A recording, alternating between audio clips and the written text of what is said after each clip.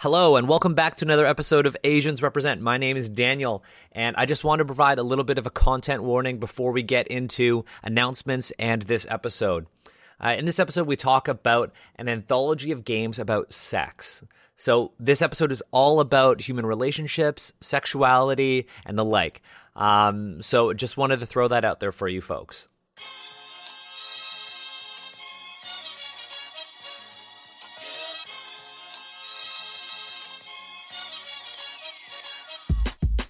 Asians Represent is kind of moving back to our monthly podcast format. Since we can't put out Dungeons into Asians, we're going to be strictly limiting the podcast feed to these interviews.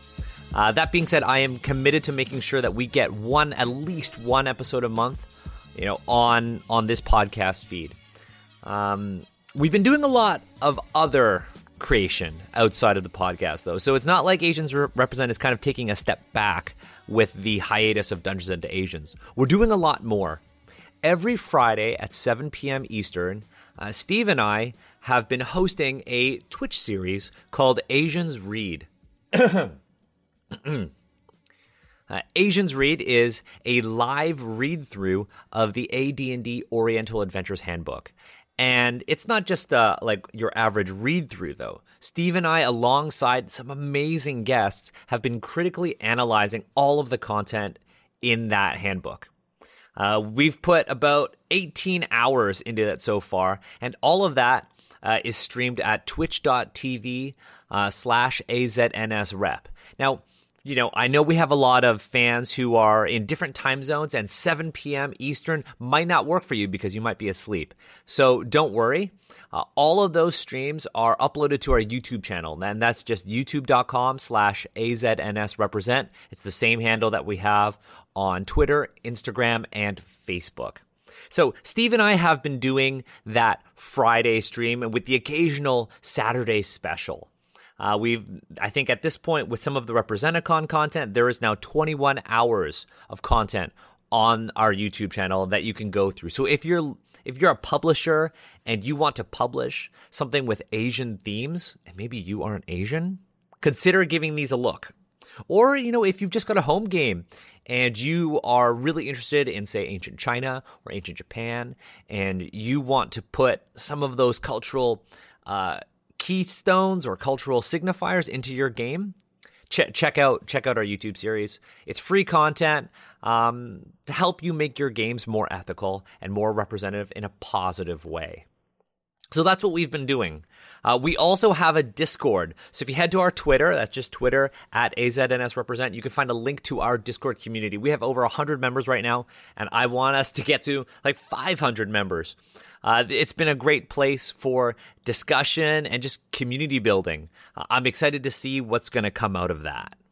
Now, today's guests are two amazing people who have been around the Asians Represent sort of creative space for a really long time. First guest is Clio Yunsu Davis, who was on one of the early episodes of our podcast to talk about LARP and K-pop. So we have Clio. We also have a new guest for the podcast, and that's Sharang Biswas. Now, Sharang and Clio are both graduates from the NYU Tisch School of the Arts. They are like very good friends. Both work as game designers, writers, and artists. Clio is based in Texas, and Sharang is based in New York. But they both came together to work on an upcoming anthology of games about sex called Honey and Hot Wax.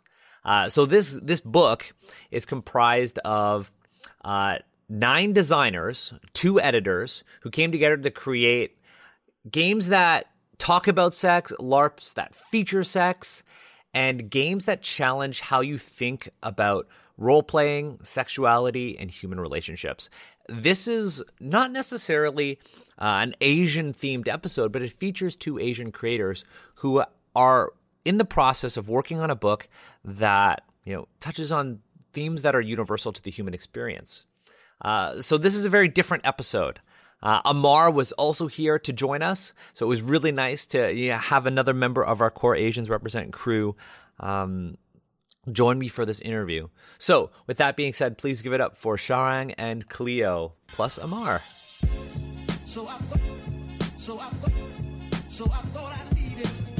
This is a topic that we have not touched on Asians Represent. You are both involved with Honey and Hot Wax, an anthology of erotic art games. Yes. And that's going to be published by Pelgrane Press, and it's on pre-order right now. Yes, it's coming out later this year, but it's on pre-order on the Pelgrane website, yeah. So where did this idea come from? Because, Sharang, I know that you're one of the editors, you and Lucian. We couldn't have Lucian on the show, but we could have you on the show, and Clio, who's one of the designers. But where did this idea come from?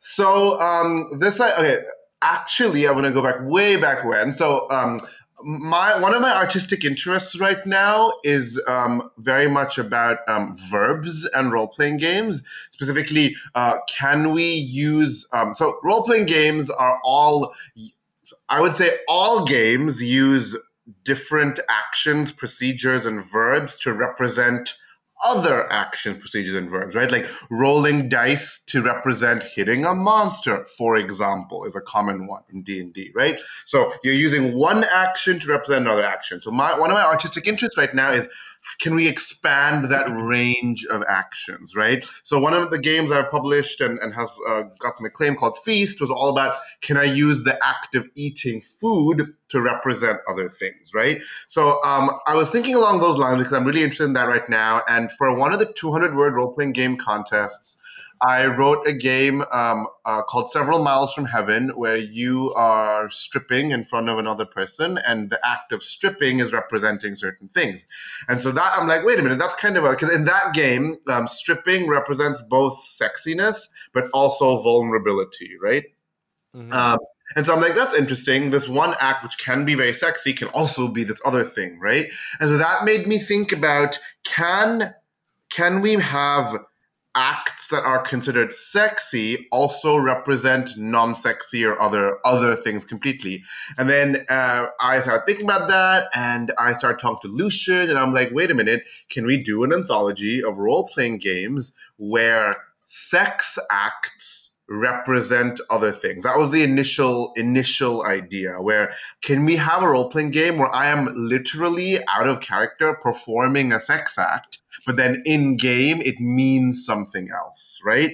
And that was really interesting. And then we started discussing this more and decided to expand the scope and say, why don't we make an anthology of role-playing games that has a dual purpose, where one half of the game will be like this, where half of the games actually involve you doing sex acts, while the other half of the games involve just other kinds of games that discuss sex and sexuality in a way that hasn't really been done before. And then we saw there was a grant from the Effing Foundation, and we applied for it, and now the book's coming out soon. So that's awesome. And Amara, if you have any questions, please feel free to chime in. I'm looking at the descriptions of the games right now, particularly yours, because we have you on with us. But I see that, Alex Roberts has one. Clio, pass the sugar, please. Yeah. Pass the sugar, please. So let me read the description for the audience, because they might not have the page open. Friends and strangers meet for afternoon tea, only to realize that they already hooked up with someone there at a secret BDSM sex party. Can you convey messages about your intimate experiences using only descriptions of the food? Yeah. I'm trying to remember how I came up with, I don't remember the exact moment I came up with the idea for this, but I do know that it was stemmed from what do I really like in life? Afternoon tea. How can I? And because Sharang does so many games that are food focused, and so I joked at first that this is Clio doing a Sharang game where it's sex and food. And amazing. So, and I also just really like games that play with communication, and having really strict limitations on how players can communicate, and I also, on top of that, which is probably the reason why the content is exactly as it is, I have a love-hate relationship with the movie Eyes Wide Shut, where it's I keep watching it so that I can be like, what is this? And I keep showing it to friends because I need to be able to talk to other people about it. and like I don't know, I was Eyes Wide Shut. I'm sure there are plenty of people listening to this who may have never heard of it. It's like a Stanley Kubrick. It's one of his last films, if not his last. I believe film. it's his last. Yeah. Yeah, where it's this rich white couple who goes to like rich white people BDSM secret super elite, like nobody can like know about it party. And so I wanted to take the idea of this really snobby take on the BDSM community in world, and try to the Finer Things Club. Yeah, because the idea of like we have to have no one can know this about us. There must be so much secrecy. It is completely taboo for us to speak openly about this outside of the club, and to take those people and put them in a situation where they have to like try to in some way without making it obvious. With the idea that at the end of the game, when spoilers for Pass the Sugar Please, like when you are able eventually to openly talk about it, there is a sense of relief of like, oh my god, isn't it so much better to just be like open and honest and actually talk literally about the things we're trying to talk about instead of just dancing around it this entire time. Yeah, when I first ran the game at PAX Unplugged, one of the players at the end told me to the group, where we're debriefing, she was like, this is so cool. This is a game about the importance of open communication in relationships. And I'm like, yup. Yeah, exactly. I mean, so it's not a 2-player game. This is a group game? Yeah, so it's either 4 players or 6 players because everybody's going to be paired up. But everyone's sitting around a table generally, and the food items and different types of tea are represented by cards that are on the table. And so everything kind of comes out in courses, or like the way that they would during like actual afternoon tea, where it's like, okay, so here, order the tea first. Then I think after that, it's like you get the sandwiches, and then you get like scones and preserves.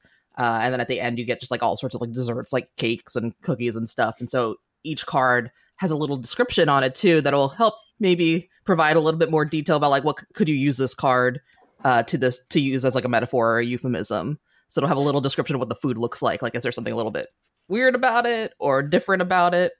And people have to get really creative about how to actually use them to describe sex acts. And just to clarify, this is a game where this is actually a saucy game in terms of its ultimate like theme. But while you're playing the game, yeah, I love the word saucy. Clio knows. I do know. But while you're playing the game, it's not actually a terribly sexual sort of game. Because literally what you're doing is, let's say my character wants to tell Clio, I love that you spanked me last night, for example, right? Something very basic. I have to do so by using the card. So I'll be like, oh, those peaches are so bruised on that dessert. Isn't that a lovely bruised peach? Ooh, So the game itself is actually very innocuous, which is why I played it in a random con and with lots of people around me, right? So some people initially were like, oh, there's currently Intermersive Theaters running an interactive theater show online on Zoom using Clio's game. And a lot of people have asked, oh, that's a bit too risque for me. And we're like, well, thematically it's risque. At the end of the game, you'll be saying words that are risque. But the game itself is actually talking about food. Which makes it, I think, very accessible as well to a lot of people. And it also it helps a lot of people who are not used to talking about sexuality and or BDSM to like get comfy with those ideas, because by the end of the game, you're comfy to then outright say, oh, I was actually telling you about, sounding or whatever, Nice. Amar, you were going to say something? Yeah, so you brought up something very, very interesting there, Sharang, which is how have you navigated sort of consent and safety through this process in both the design and, I mean, is it just, and do you have an introduction that says, okay, be sure to have conversations ahead of time, and here's some safety tools, or did you work that into the design of each of your games? Yeah, so it is important to know that I did not design all the games, right? I designed one of the games. So just to clarify for listeners. One thing we have that each author, the first layer is that I'll start from the beginning. We had many layers of this. So when we started, the first layer was, this is going to be a call for game. Right? We didn't commission specific designers from the get-go. We said we have an open call, submit something. something. And our first step was we had to have a very robust description of what we wanted represented, right? So for using the effing foundation as a resource and using some other resources, we're like, this is what we mean by sex and sexuality. This is what we mean by our diversity statement. And because I firmly believe that art should talk about anything, we even said we are open to games that are about problematic issues. Just note that we will be giving a stronger curatorial eye to those games to ensure that these are what we want to represent. Okay, that was our first layer. Second layer was every game that came in got seen by both me and Lucian, who have a very different experience with sexuality. Remember, we your podcast is about the importance of diversity in a way, right? So, having diverse eyes look at that thing is important. And then we also sent each pitch and then each game to be looked at both by our publisher, Kat Tobin, who, is another country, has another view and entirely, and the head of the effing foundation, for whom this is an area of expertise, right? So she then looked at each game and she actually gave really good feedback at times that we did pass on to some of the designers, like, hey, effing foundation has this thought or this concern. So that was really good. That was the second layer. The third layer, each designer has a section on safety, even if it's short, right? Even if it's short, because not all games warrant like 3-4 pages on safety. Some of them do. But even if it's short, every designer has a section on how to handle consent and safety and stuff in their game. Like Clio's game, for example, has a very explicit section like, here are example topics you might want to tell your players might come up. Do they want to nix that? Do they want to X card that now? For example, Clio's game has that. And then after that, we commissioned a separate chapter that looked at all the games and then outlined a set of tools that players could use. Also saying, and this is important, also detailing the idea that this is a shared storytelling experience. So safety and consent needs to be upheld by everyone in the game. And it is impossible to always guarantee that because you can never be in someone's head. Right?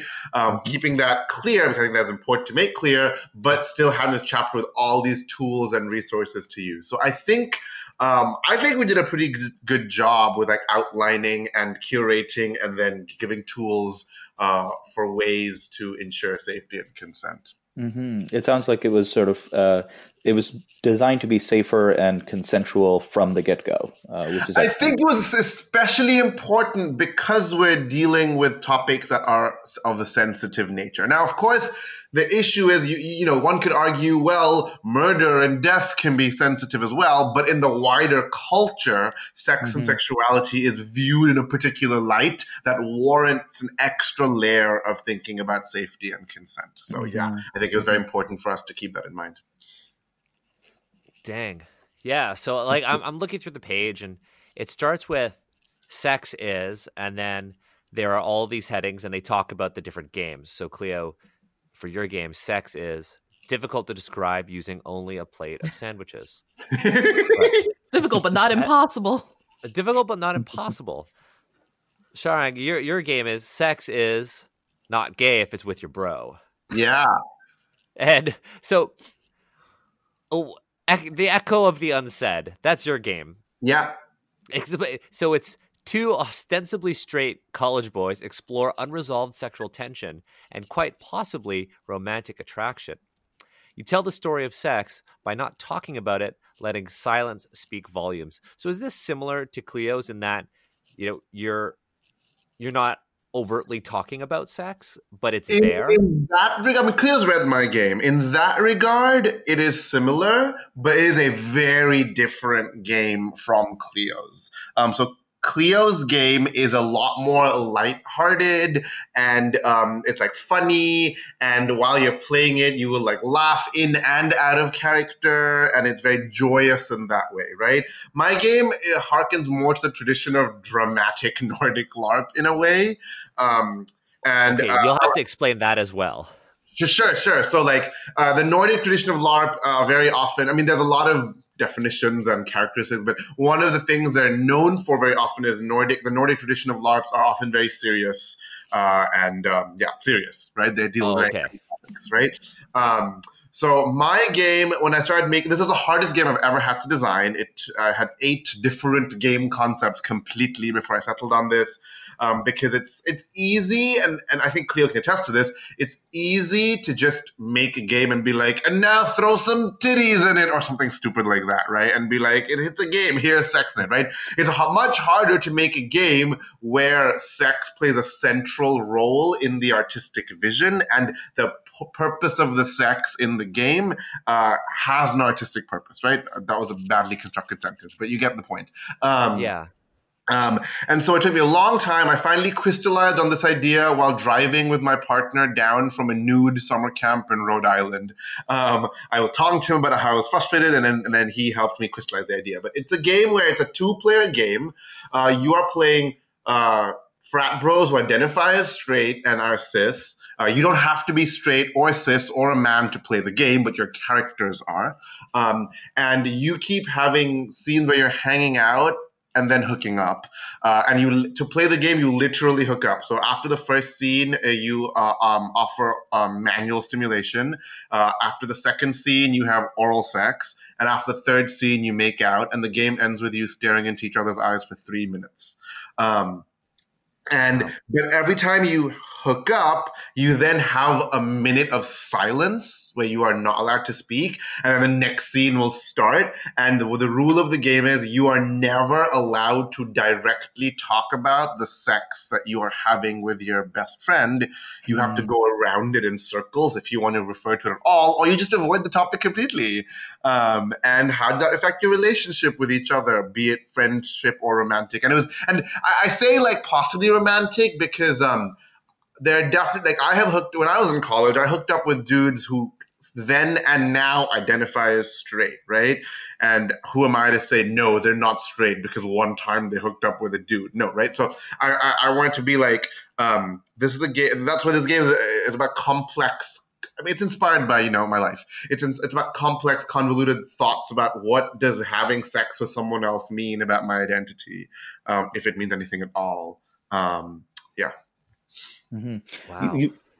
Yeah, that's Go ahead, Amar. real interesting. You raised a really interesting point, which is I think most of us have had the experience of being around a table playing a game like D&D and rolling for flirting, or rolling for hooking up, and that the system isn't really designed to support that kind of behavior. So I guess what I'm asking is there anything of this anthology or through this experience of designing these games that you came out going like, oh, you could actually kit bash this into D&D and improve that particular mechanic or support that kind of storytelling in D&D or, Star Wars or some other sort of much more, I guess, vanilla, for lack of a better term, system? Well, the first thing is that every game you've ever played, you can hack and put into your existing game campaign, right? You can have your D&D players have a BDSM party and then go to a tea party the next day, have you talk about it. I think that would be lovely, right? So I'm using the word gross, but not to mean yucky. I mean like whole. In the gross sense, you can just take one of these games and port them right into your other game, right? Like it's without much difficulty, just like you can do with any other game and make the mini games. However, I think one of the big things is that all these games are a lot. They're all about like heavy like role play, right? So all these games make you role play, and most of these games make you role play in ways that you might not have before. If you're only familiar with games like D&D, right? Because these games most of them are about like topics that are much more personal or that are much more difficult to talk about normally. So, even if they're speculative, right? Kat Jones and Julia Ellingbo's game is about aliens, about an alien symbiote that infects your body, and then the two of you are like experiencing sensation together for the first time, right? That's a very speculative thing, but that's still like how do you role play that? Like, that's interesting. That will build your skills in role play, which I think is very important. On the other hand, I don't know, because like none of these games use dice, right? They're all technically locked, so you can play some of them. Like Clio's game is very playable around a table, and if you don't want to get as into character, Clio's game absolutely supports that. But I would say it's more about the ideas and role play techniques that are easily portable. And then if you do a little bit of work, you can probably hack these games to fit into your world where your characters come and take part in one of this. Like I can very much imagine two characters in your D&D or Star Wars or whatever world, like have a game of the Echo of the Unsaid, where instead of, frat boys at an American university. Anakin and Obi-Wan. Right. Instead of frat boys at American University, they are exactly two Jedi at the Jedi Academy, or they are two students at the Wizard School, or something like that, and that will help. Two stormtroopers. That would be amazing, right? Or a stormtrooper and a pilot of the Resistance, right? Those things can be very interesting. Clio, what do you think? Yeah, I feel like that's the thing too, is that you can make so many different weird little adaptations based on kind of like doing a crossover situation. And I also do, like, I personally, whenever I run D&D or like Pathfinder or anything that's a little bit more mechanics heavy, because I feel like the gaming traditions that I mostly work in are very mechanics light, and like heavy emphasis on storytelling at the expense, not at the expense of mechanics, but like the mechanics are not going to determine, like if you really want to do something in it, the mechanics are not going to like try to prevent you from doing a thing. And so I try to kind of take that philosophy, I guess, or that approach and apply it to other games. And especially I feel, okay, so I was thinking about this earlier, but especially when it comes to things like themes of intimacy, I really like it for mechanics not to really like dictate how that plays out, like that, because that takes away a little bit of an element of consent. I feel is like if a die roll is going to determine how a character feels about something, or if a character is successful in communicating a thing, like you can get into really sketchy territory that way. So even in a game like, let's say like D&D, where dice rolls would be a huge part of determining how a scene plays out, at that point, I kind of like to pause and be like, okay, we're not going to rely on mechanics for this. We're going to talk about how you think this would actually play out.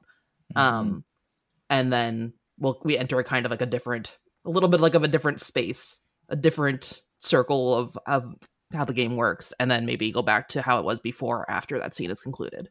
On the other hand, Lucian's game In the Clefts of the Rock is a game about fantasy world creation.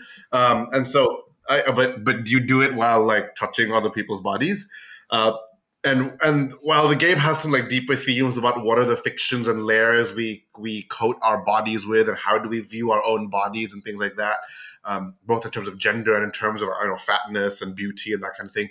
But you can absolutely use that game to do world building and create, for example, a fantasy landscape that you then play in, and that can be really interesting if you're playing with a group that's comfortable touching each other's bodies, and you do this fantasy world building, and then you play D&D, and then you reach that world, you're like, I was stroking your genitals when I made this location. Interesting. And now we are visiting this location as adventurers. That could be interesting.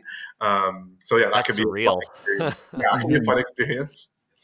Yeah, it sounds like you're very excited for this to get into people's hands and see what they do with it. Because Yeah, I mean, Clio and I are artists, right? It's all about death of the author. What do people do with the games once it's out there? At that point, maybe our opinions matter not at all as designers, right? Like it's what what other people make of the game, which is why, again, safety tools are kind of important, because other people can misconstrue. Though miss is a strong way of saying that, but they can construe the game in certain ways that become unsafe, and that's why we want to put emphasis on that. Mm-hmm. Mm-hmm. Wow. Okay. Thank you. So we're running out of time. When does Honey and Hot Wax come out? Because it's on pre-order right now. I know that COVID-19 is affecting a lot of things. Is there a projected timeline for this to be released? Well, we were hoping this summer-ish time. We think we might still make that timeline because, as a note, this game is not coming out in print. This game is, for now, it's only coming out in digital format Okay. because the grant money we got, we are one of our major aims for this was for the grant money to go directly to the people involved in designing the games and stuff. We Mhm. didn't want to use any of the grant money towards like printing costs, which are very expensive. Our aim was to uplift um, Right. a diverse team of indie designers, right?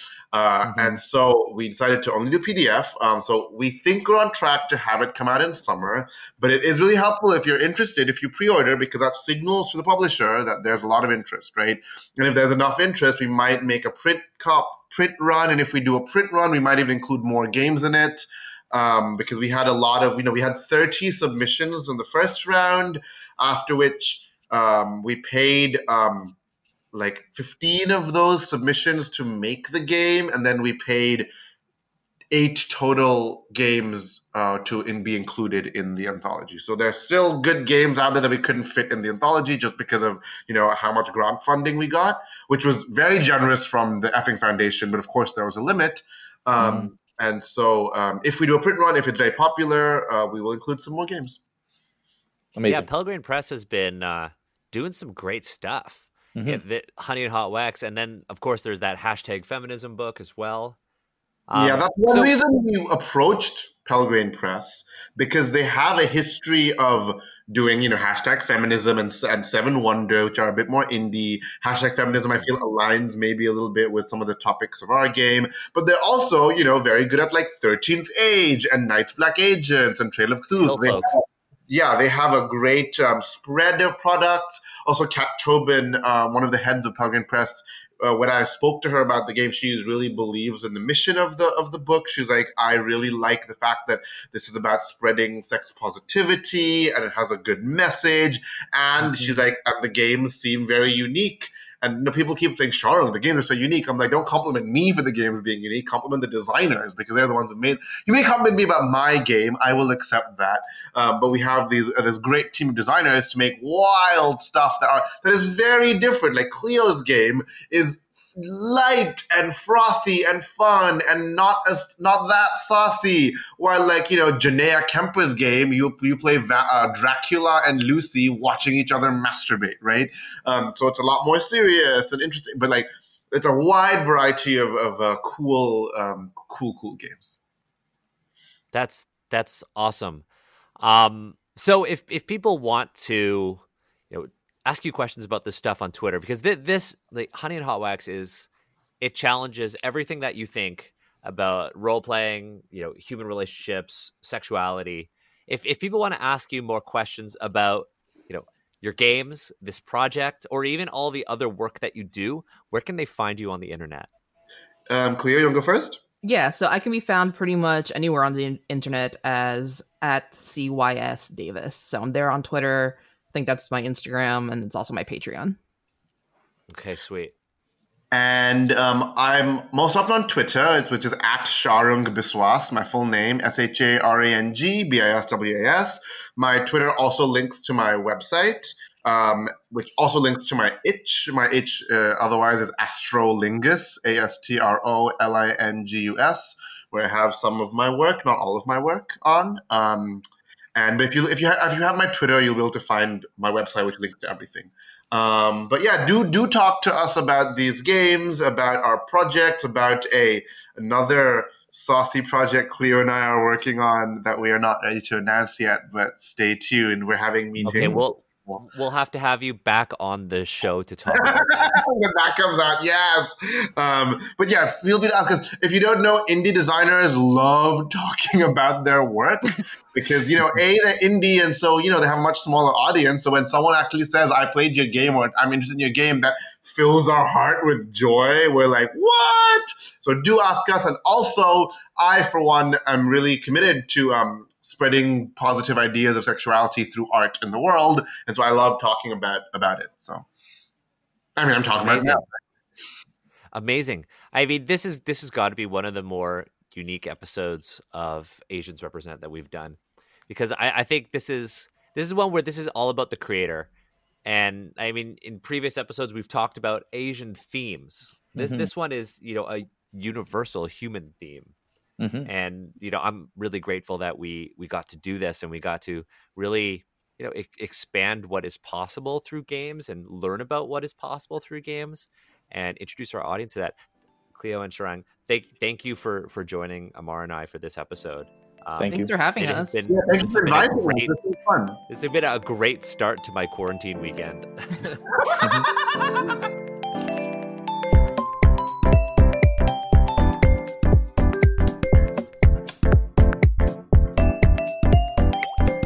Thanks to Sharang and Clio for joining us for this episode of Asians Represent. And thank you, listener, for tuning in. Asians Represent is part of the One Shot Podcast Network. If you head to oneshotpodcast.com, you can listen to a variety of amazing podcasts like the Character Creation Cast. Each month, Character Creation Cast creates characters from a different game with guests from the RPG world, then examines the process in depth. They always take time to reflect on the game, its design, and what guests have to say about it. Character Creation Cast folks are some amazing people, so check out their show. I don't think that we provide them enough shout-outs from our platform, so here's one.